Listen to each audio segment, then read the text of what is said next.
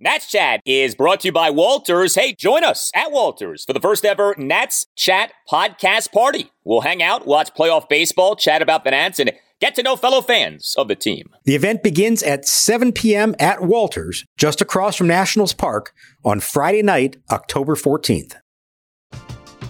We're driven by the search for better. But when it comes to hiring, the best way to search for a candidate isn't to search at all. Don't search, match with Indeed. Indeed is your matching and hiring platform with over 350 million global monthly visitors, according to Indeed data, and a matching engine that helps you find quality candidates fast. Ditch the busy work. Use Indeed for scheduling, screening, and messaging so you can connect with candidates faster. Leveraging over 140 million qualifications and preferences every day, Indeed's matching engine is constantly learning from your preferences, so the more you use Indeed, the better it gets.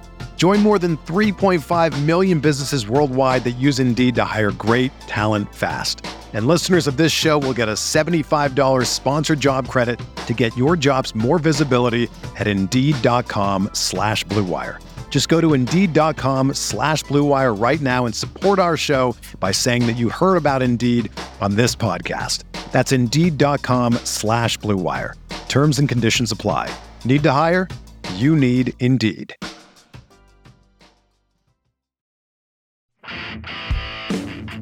The 1-2 pitch to Abrams. Swinging a ground ball, base hit right field. Here comes the winning run call. He'll score. They're going to mob Abrams around first as the Nationals beat the Braves 3-2 in 10 innings. They catch Abrams out near second base. They're mobbing him out of the outfield grass as the Nationals deal the Braves a costly loss in their quest for a fifth straight NL East title. C.J. Abrams is the hero. His first career walk-off hit. A clean ground ball single into right field to deliver the winning run. And welcome to Nats Chat for Thursday, September 29th, 2022, along with MASNsports.com Nationals insider Mark Zuckerman, who was at Nationals Park. I'm Al Galdi, host of the Al Galdi podcast. Tuesday was the 8th anniversary of the Jordan Zimmermann no-hitter, his unforgettable no-hitter of the Miami Marlins on the final day of the 2014 regular season, capped, of course, by the unforgettable catch of Steven Souza Jr.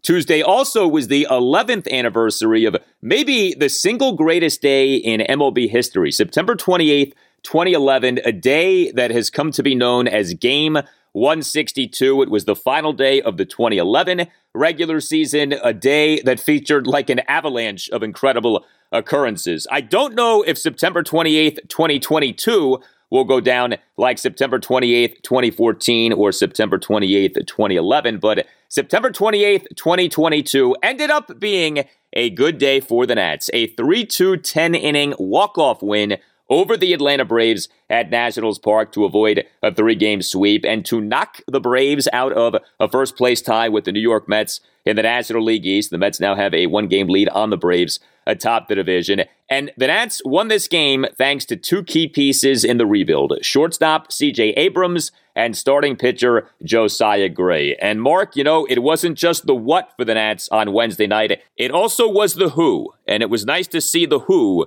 that did the what for the Nats. We've talked all year about this, Al, about it's really about the who is doing it more so than what the results are. So when it comes together like this, and it's two of the most important who's in the long picture for this franchise that come through and deliver in a big game against a playoff team that's trying everything it can do to win this game and stay in first place in the division as we head to the final week of the season, that to me stands out and it makes this one of the most significant wins of the year for this team. Really good stuff from both of them in this game. Josiah Gray, 6 really strong innings, 1 run, 2 hits to a very good Braves lineup, as we know. And the way he went about it, I liked as well, which we'll get to as we break down his start. And C.J. Abrams, we keep seeing more and more of this, what he's truly capable of offensively. He's not hitting for power, but that's all right. He puts the bat on the ball. He's coming through in some big spots. It's a 3-hit night, and to deliver, you know, that was the Nats' first hit since the 4th inning. The walk-off hit in the 10th. They did not have a hit since the 4th inning, and he delivered it at the exact right moment to win him a game. And so as we look into the future, you can look at nights like this and say, this is where young building blocks came through in a big spot, and maybe that does mean something in the long run when we look back on how this all came together. Nats went like 2 hours of real time without a hit in this game. This was similar to what we had the previous game, where the Nats were good over the first few innings and then just like shut down offensively the rest of the game. So for C.J. Abrams on Wednesday night, your Nats starting shortstop and number 2 batter, it's been nice to see him moved up in the lineup here lately. Abrams 3 for 5 with a walk-off RBI single and 2 other singles. Abrams in a Nats 1-run first and opposite field single on a slow roller through the left side of the infield. Abrams in a Nats 1-run third, a 1-out opposite field single to left field on an 0-2 pitch. And then Abrams in a 1-run 10th, walk-off, 2-out RBI single through the right side of the infield on a 1-2 pitch for a 3-2 Nats win. Like you said, he's not hitting for much power. That is true. But he is racking up hits. And, like the automatic out that C.J. Abrams was over his first few weeks at the major league level for the Nats is no more. And, he kind of slowly but surely is getting his act together here as an offensive player, and we're seeing him go the opposite way. We're seeing him deliver hits in counts in which, he is down 1-2, 0-2. And you look at C.J. Abrams in the month of September, he has an OPS for this month of 724. It's not like setting the world on fire, but it's a lot better than what he had been doing. And that was an impressive plate appearance for him that resulted in the walk-off single. Yeah, it's a 1-2 pitch. It's a changeup. It's actually down below the knees. And he still gets a bat on it and puts good contact on it. He has really good bat-to-ball skills, as we've said. Sometimes he gets into trouble because he's too good at it, and he swings and makes contact on a pitch that's not good to hit, and he hits a weak pop-up or a ground ball. So he knows he's got to work on that somewhat, but he felt like in that spot, 2 strikes, 2 outs, winning run on third. You do have to protect the plate. You make contact anything you can and hope you can get it through the infield. So that was a really nice piece of hitting by him. He's batting second in this game. He's done that for a few games now. I think we're seeing finally Davey Martinez showing some confidence in him that maybe in the long run, he could be somebody who hits near the top of the lineup. So that's nice to see him do that. I also want to talk about what happened the previous at bat in the 8th inning, because it did set the tone for what eventually came. Faces C.J. Abrams. First pitch is tapped back towards Minter off the mound, third base side of the hill. Plants and throws wide. Safe at first is Abrams. And immediately, Olson, the first baseman who had a lunge for the throw, came off the bag, dove with his glove to tag it, pointed to the dugout to review that play. And they're going to. And Abrams slowed down, conceding the out. He was called safe at first, but as we know, in this series, if you're called safe at first base, chances are you're actually out, because this was the 5th overturned call at first base in the last 2 days, which is just remarkable. Anyways, if he's hustling down the line the whole way, it's not even a close call. He's safe. Afterwards, he got an earful from Davey Martinez in the dugout. He knew he had screwed up. He admitted it. He said, I'm never going to let it happen again. And how does he respond? 2 innings later, the walk-off hit. So I think that's an important distinction here for a 21-year-old who has a moment that gets chewed out by his manager for and could have let that simmer with him and affect him in a negative way.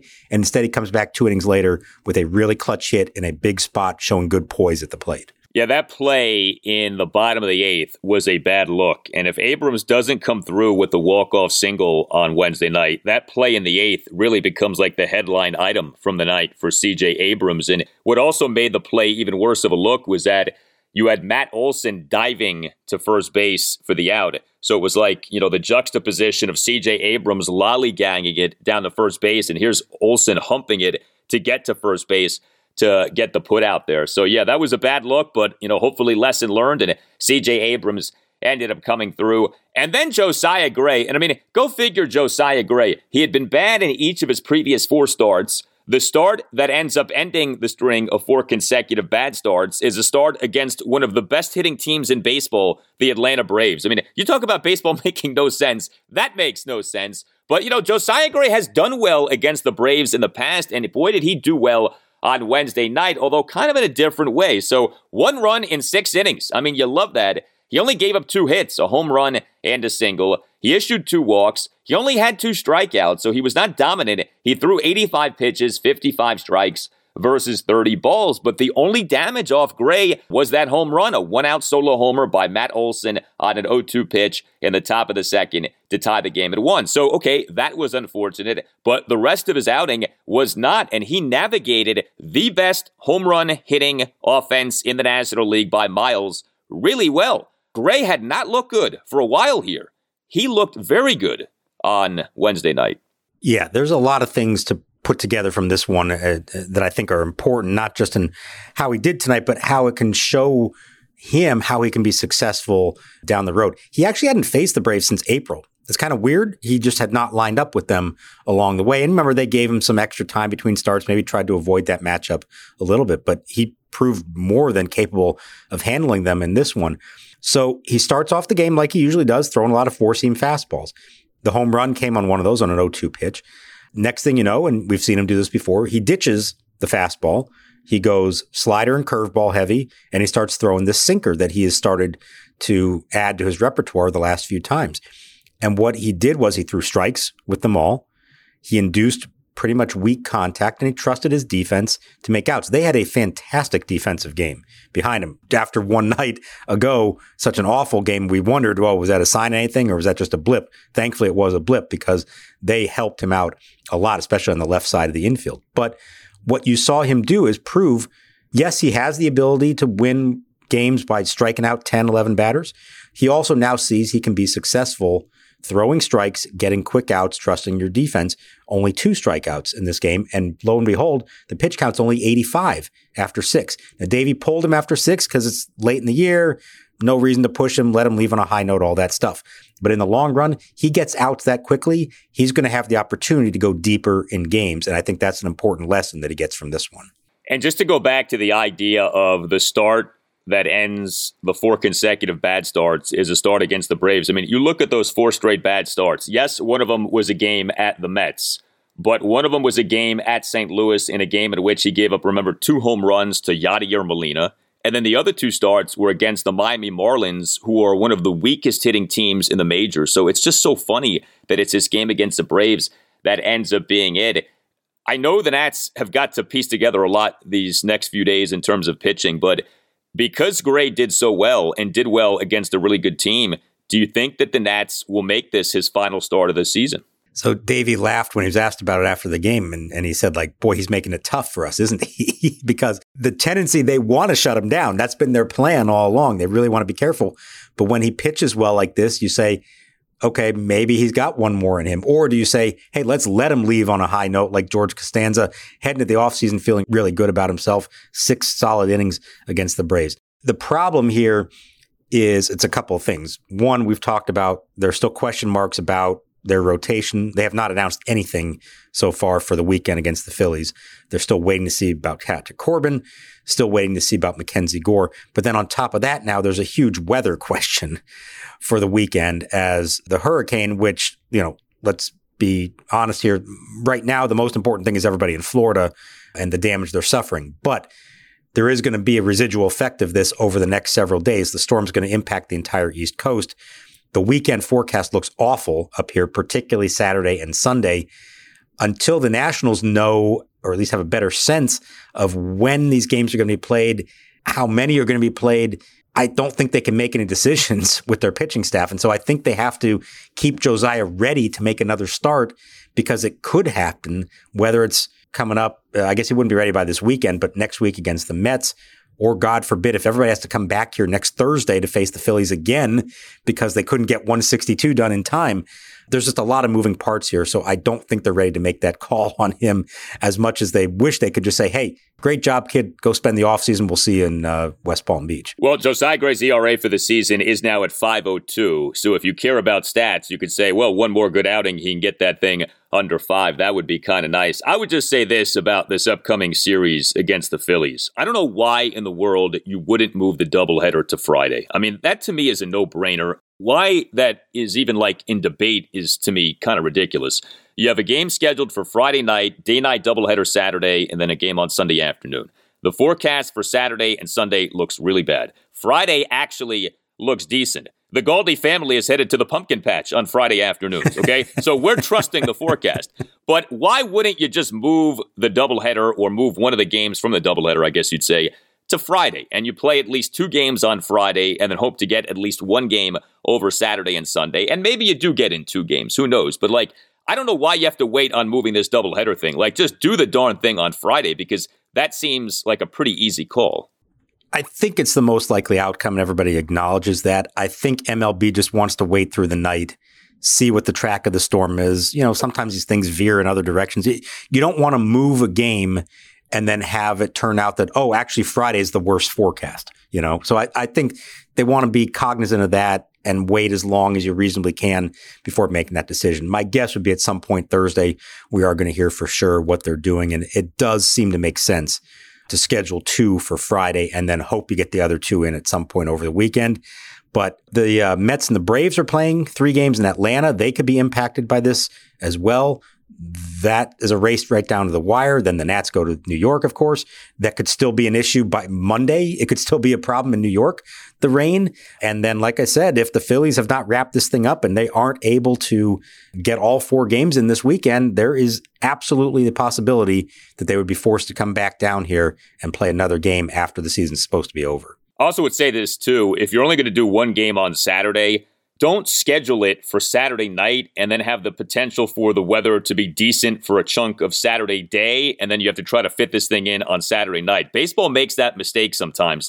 Schedule it for, 1 o'clock on Saturday, 3 o'clock on Saturday. I know there are maybe some television restrictions, but give yourself some real estate with which to operate with this unpredictable weather instead of saying, well, we have to do our Saturday night thing, and then all day can pass, and maybe there's a window during the day to get the game in. So we'll see what they do. But I would think that would make the most sense with Saturday. But who knows? Just because something makes sense doesn't mean that it's actually done by MLB, as we have come to learn. Yeah, well, let's just make sure, though, the number one consideration for MLB to take in all this is that the Galdi family gets to go to the pumpkin patch. Okay, we cannot impact that family gathering. That's really important. I understand. That's happening, although I'll be honest with you, I wouldn't mind if that got cut short, okay? I'll just between you and me. I'm sure your wife isn't listening to this right now. Yeah, absolutely. Yeah, right. Hey, are you a law firm partner or associate stuck in the minor leagues like Joey Fourbags Meneses? Your employer might be holding you back from your true potential. Maybe another law firm can get you what you need. More money, better support, better client contacts, or a better brand name. You need a better agent. You need Mason Kalfas. Mason Kalfas, he started Zenith Legal in 2015 to be the best legal recruiter in the nation, and he has succeeded. He has placed partners and associates at over half of the largest 100 law firms in the U.S. He specializes in working with lawyers at major law firms and government agencies such as the DOJ and SEC. Like Joey Meneses' big breakout, Mason Kalfas can help you identify what you really need to accelerate your legal career. He will work with you to find the best law firm for your practice and negotiate you the absolute best deal, a deal worthy of a superstar free agent. The legal market still is very strong in 2022, and there's no better time than the present to think about making a move. You need to call Mason Kalfas at Zenith Legal. His number is 202-486-3535, or you can check out his website at zenithlegal.com. He has a team of recruiters across the country, but you will get tons of personal attention from Mason. It's time to launch your career into the upper deck. Call Mason Kalfas today. Go Nats and go Joey. We're driven by the search for better. But when it comes to hiring, the best way to search for a candidate isn't to search at all. Don't search, match with Indeed. Indeed is your matching and hiring platform with over 350 million global monthly visitors, according to Indeed data, and a matching engine that helps you find quality candidates fast. Ditch the busy work. Use Indeed for scheduling, screening, and messaging so you can connect with candidates faster. Leveraging over 140 million qualifications and preferences every day, Indeed's matching engine is constantly learning from your preferences, so the more you use Indeed, the better it gets. Join more than 3.5 million businesses worldwide that use Indeed to hire great talent fast. And listeners of this show will get a $75 sponsored job credit to get your jobs more visibility at Indeed.com/Blue Wire. Just go to Indeed.com/Blue Wire right now and support our show by saying that you heard about Indeed on this podcast. That's Indeed.com/Blue Wire. Terms and conditions apply. Need to hire? You need Indeed.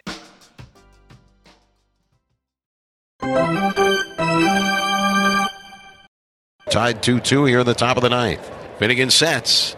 1-1 to Contreras. Half swing and a bouncer to the right side. A roller. Garcia to his left has it. He straightens and throws to Meneses, and the side retired. No runs, one hit. The strikeout and a man left. Well, a few other things from this Nats win on Wednesday night. So, great job by Kyle Finnegan. Man, 2 scoreless innings. He tossed a scoreless top of the ninth and a perfect top of the 10th. And the perfect top of the 10th came against the Braves numbers 1 through 3 batters. Ronald Acuna Jr., Dansby Swanson, and Michael Harris II. Davey Martinez on Wednesday night used 3 relievers. They combined to allow 1 run unearned in 4 innings. Hunter Harvey, a scoreless top of the 7th with 2 strikeouts. Carl Edwards Jr. in the top of the 8th allowed an unearned run to tie the game at 2. I want to get to that in a moment here. Edwards, he's been a little shaky as the season is coming to its end here. Edwards on Wednesday night gave up a double, a single, and a walk. He overall has been good, but he is putting some guys on base. But man, Finnegan really coming through for the Nats with those 2 scoreless innings on Wednesday night. That was huge. And really the key to it was that he got through the 9th inning on 9 pitches. And that's what allowed him to come back for the 10th and face the top of their lineup. And, with the automatic runner on second base, we know how awful the Nats have been in these extra inning situations. 4-18 over the last 2 years, now 5-18 with this win. So you're putting an automatic runner on second. He's coming back out for a second inning work, and he's facing Acuna, Swanson, and Harris. And there really wasn't even like a sniff of, they're going to score the go-ahead run there. Runner advanced on the fly out to right field, but not really anything in that inning that was like harrowing for Finnegan. So really good stuff from him. Remember, he had a couple of shaky outings a couple weeks ago, and we thought, oh boy, maybe he's fading again here in September. No, he's actually finishing pretty strong. So I thought that was big because I'm thinking to myself, if this game continues, who do they have now out of the bullpen? You've burned up your 3 top guys to try to get to this point. So good on Finnegan for having 2 innings in him and coming through like that. It was unfortunate that the game went to extra innings to begin with. So Luis Garcia on Wednesday night had what you call an unfortunate error. And not unfortunate because, he screwed up at a bad time. Unfortunate because I hate the fact that he got charged with this error. So it was a 1-run Braves 8th. Garcia got charged with a crucial throwing error, but it wasn't so simple. You had a runner on second, 2 outs, and the Nats nursing a 2-1 lead. Here's the set. And now the pitch. Swinging a ground ball right side toward the middle. Diving stop Garcia. From his knees, the throw to first. 1 hop off the glove of Meneses. Breaking for the plate. And scoring is Swanson. And the game is tied. Garcia gets charged with the throwing error. Now, I know that we're not all invested in errors anymore. I get that. But I really can't stand that. Luis Garcia made a really nice play. And the throw to Meneses really wasn't that bad. And this thing that's out there of like, you have to account for the runner advancing 90 feet and you can't assess the error to the first baseman. Yeah, you can. I think with official scoring, there is some basic common sense stuff that doesn't get applied. And this is one of the classic instances of that.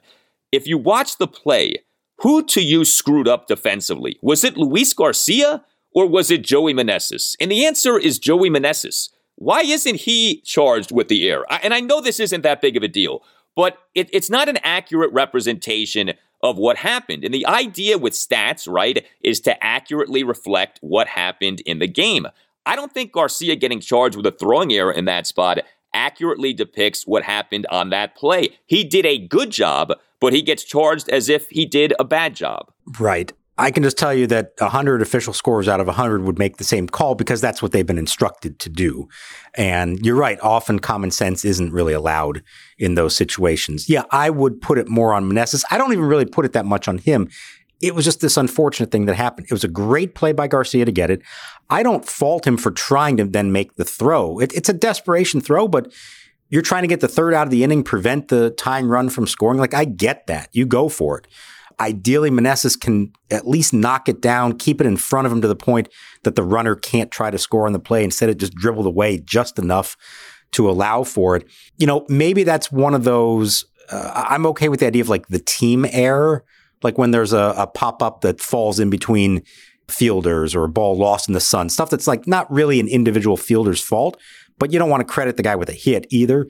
Go for the team error, whatever it might be. I suppose the other part of it would be, in theory, Garcia, after making the great stop, could have thought better of it and just held the ball and not made the throw. And now the runner has to stay. But like I said, I like his decision to go for the desperation throw there. I think that was a situation that it was worth trying for, and it just didn't work out. And it is unfortunate because it looked for a while there like that might cost them the game. And it, on a night when they played so well defensively, and it wasn't a bad defensive play that this happened on, that could ultimately end up costing them the game. And it did cost Josiah Gray the win in the end. So that was unfortunate the way that played out. Yeah, and the fact that you say 100 official scorers out of 100 would have made the same call, I think is part of the problem. Like, where is the common sense here, man? Like, that doesn't make any sense. You talk about, like, when there's a pop-up and an outfielder loses it in the sun, or it lands between two outfielders and neither makes a true attempt to catch it, and that goes down as a hit. Like, again, common sense. Those plays should not go down as hits. Those plays should go down as errors. If we're going to have errors, like, let's actually apply them properly. And I just get a kick out of that when that happens. But yeah, a night after the Nats had some really lackluster and casual infield defense, you had some very good infield defense on display from the Nats on Wednesday night, especially from Ildemaro Vargas, who on Wednesday night may have had the single best defensive game that any Nats player has had this season. I don't think that's like overreacting to the immediacy of what went down here. Vargas was tremendous at third base on Wednesday night. He went 0 for 4, but he had a 5-star defensive game. Top of the second, Vargas on an Austin Riley leadoff ground out, a nice backhanded stab near the third baseline at the edge of the infield dirt, then fired a no-hop throw to first base in time for the out, and Vargas was falling down as he made the throw. Vargas in the top of the fifth, another nice defensive play. He on a Ronald Acuna Jr. ground out for the third out, made a diving backhanded catch of a well-hit ball, got up and then fired to first base on one hop for the out, and credit to Joey Meneses on that play, a really nice backhanded catch of the throw. And then Vargas in the top of the seventh, another nice defensive play. Swinging a ground ball left side. Diving stop. Vargas picks it up, throws to second, and he is out. What a play by Vargas. He has done it again. And what I loved about this play was like the energy after it. Luis Garcia and Vargas running off the field. And if you're watching the game, and look, I know the Nats are terrible. It's been an awful season, but you felt it, man. There was an adrenaline with Vargas's performance. There was an energy off that play. It was awesome to see that.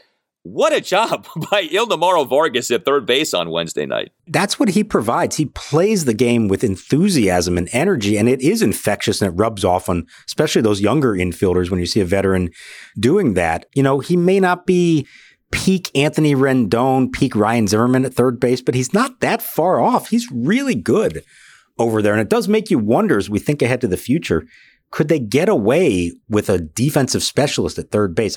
I know he's hit well for them this year. I think we all kind of understand that's probably not who he is over the long run. But even if he's not that kind of hitter, could you get away with having a guy who's that good defensively? Is there enough value in that to sacrifice the offense? I don't know. They don't have a whole lot of great options otherwise. I mean, Carter Kieboom, we keep thinking is going to come back next year. I don't know if they make a move for another third baseman or not. But the more you watch Vargas play, you see the impact he can have, even if he is not a huge offensive contributor. The defense and the energy that he brings, it matters, and it does make a difference. And this was probably the pinnacle of that so far since he's arrived. Well, I think if you get offense from a defensive position, then you can sacrifice offense for defense at an offensive position, if that makes sense. Like if Luis Garcia ends up being a plus batter at second base, then you probably could get by with a quote-unquote defensive specialist at third base. But, we're not sure about Garcia at second base. And honestly, we're not sure about a lot of these guys offensively. The hope is that guys like Keibert Ruiz and C.J. Abrams are going to be good hitters. But, we're not quite there just yet. But yeah, I mean, Vargas has been a treat to watch, especially defensively. And, I don't think it's by accident that a night after a lackluster defensive game in the infield, you have a plus defensive game the following game. Like there probably was an increased effort and focus on, hey, let's get our act together. We're better than what we put on display on Tuesday night. And they were, especially Vargas. I mean, he put on a clinic at third base. Yeah, I think there was, whether it was spoken between them or they just understood it, like, hey, guys, we need to be better than that. And that's why we felt like it was not reflective of the way they've played defensively this year, the other night. So chances are it was just going to be a blip. But you see what a difference it makes when you don't get casual. Even on the routine plays, you don't just take your time, take a couple extra steps, pump fake, make the throw. No, treat every play like it's bang, bang, and you end up having better results. And they did that in a bunch of cases in this game. Hey guys, it's Al Galdi for Window Nation. Pennant races in baseball are on, and Window Nation is coming through in the clutch. Think of Window Nation as the 2019 Nats. You right now can get new windows from Window Nation at half price. 2 free windows with every 2 windows that you buy, plus pay nothing with no interest until 2025. Visit windownation.com or call 866-90-NATION and make sure that you tell Window Nation that Al Galdi sent you. Lower your energy bills and raise the value of your home with new energy-efficient windows from Window Nation. Over 1,500 custom vinyl window options are available. And if you're wondering, well, do I need new windows? Well, if your current windows are sticky or drafty or cracked or hard to open or lock when the windows close, then you need new windows. Get yourself Window Nation windows and take advantage of this great offer. 2 free windows for every 2 windows that you buy, plus pay nothing with no interest until 2025. Visit windownation.com or call 866-90-NATION. That's windownation.com or 866-90-NATION. And make sure that you tell Window Nation that Al Galdi sent you. 2-1 on the way. Swinging a line drive left field, base hit over the leaping Swanson, and the Nationals are back in front. C.J. Abrams will cross the plate. Luke Voit has driven in both runs for the Nationals tonight, and the Nationals lead the Braves 2-1. You can always email the podcast, natschatpodcast@gmail.com. Email from our friend Rabbi Eric. He says, I'm in Poland at the moment, but haven't stopped listening to the podcast, so I'm doing my part to spread the Nats Chat legend in Central and Eastern Europe. Well, we thank you for that, Rabbi Eric. We wish you safe travels. Do you know, Mark? I mean, is there like sizable Nationals representation in Poland, in Central and Eastern Europe? I mean, I know Stan Kasten back in the day tried to spread, Nationals fandom beyond just the Washington, D.C. area. I don't know if Stan ever got to Central and Eastern Europe, though. I don't know of a whole lot of baseball fans, but I'll tell you what, if you could get together an all-star team to send to Poland of guys like Doug Minkiewicz, Mark Zepchinski, who are some of the others I'm thinking of have the right kind of names to appeal to the Poles. Maybe, perhaps you could get a little interest over there. I don't know that there's a lot of baseball played in the old Eastern Bloc, but why not? Baseball is a global game. Why not try to spread it? And maybe the rabbi can help us out while he's out there. And then one more thing. So the Rochester Red Wings season is over. Their final game of the season ended up being called off due to weather. Andrew Stevenson is your MVP for the Rochester Red Wings for this season. So in a year in which it was pretty clearly communicated that the Nationals at the major league level were not all that interested in Andrew Stevenson anymore, hats off to him. He has a nice season at AAA. Now, look, that's not necessarily a great sign for the Nats when a guy who you don't want at the major league level ends up being your best player at the AAA level. But we know it's a little more complicated than that. And Stevenson is your 2022 MVP for the Rochester Red Wings. First of all, good on him for going there after he was DFA'd late in spring training and didn't have to report there, decided to spend the year there, and at any point could have walked away, but he stuck with it and he put together a good year. Now, my understanding is the nature of his contract was that by going there, he was still paid like the big league money for going there. I think it was arbitration this year. So there may have been a financial incentive for him to do that as opposed to accepting a release and trying to sign elsewhere. I'll be interested to see what happens now going into next season because, like you said, there were ample opportunities if the Nationals wanted to call him back up here. They've been fielding some guys, especially in left field, that are not part of the long-term plan. If they wanted Andrew Stevenson up here, they could have done that. They chose not to, which tells you where their mind is going into next year. So I'll be curious what he does if he tries to catch on with somebody else or if he tries to stick around for another year with the organization. Hit us up on Twitter at @Nats_chat. You can email the podcast if you're in Poland or wherever you happen to be in this world of ours. natschatpodcast@gmail.com. You can find us on Instagram too at natschatpodcast. You can get yourself or someone who you know a Nats Chat Podcast t-shirt by going to natschatpodcast.com. nats.square.site. Do not forget, first ever Nats Chat podcast party, Friday night, October 14th at 7 at Walters, right across the street from Nationals Park. All Nationals radio highlights on Nats Chat are courtesy of 106.7 The Fan. For Mark Zuckerman, I'm Al Galdi, and we'll talk to you next time on the Nats Chat podcast. All on their feet, all around Nationals Park. The 2-1 pitch. Line to left center field. Souza moving over. Can he get there? He makes a diving catch! He makes a diving catch! He holds on!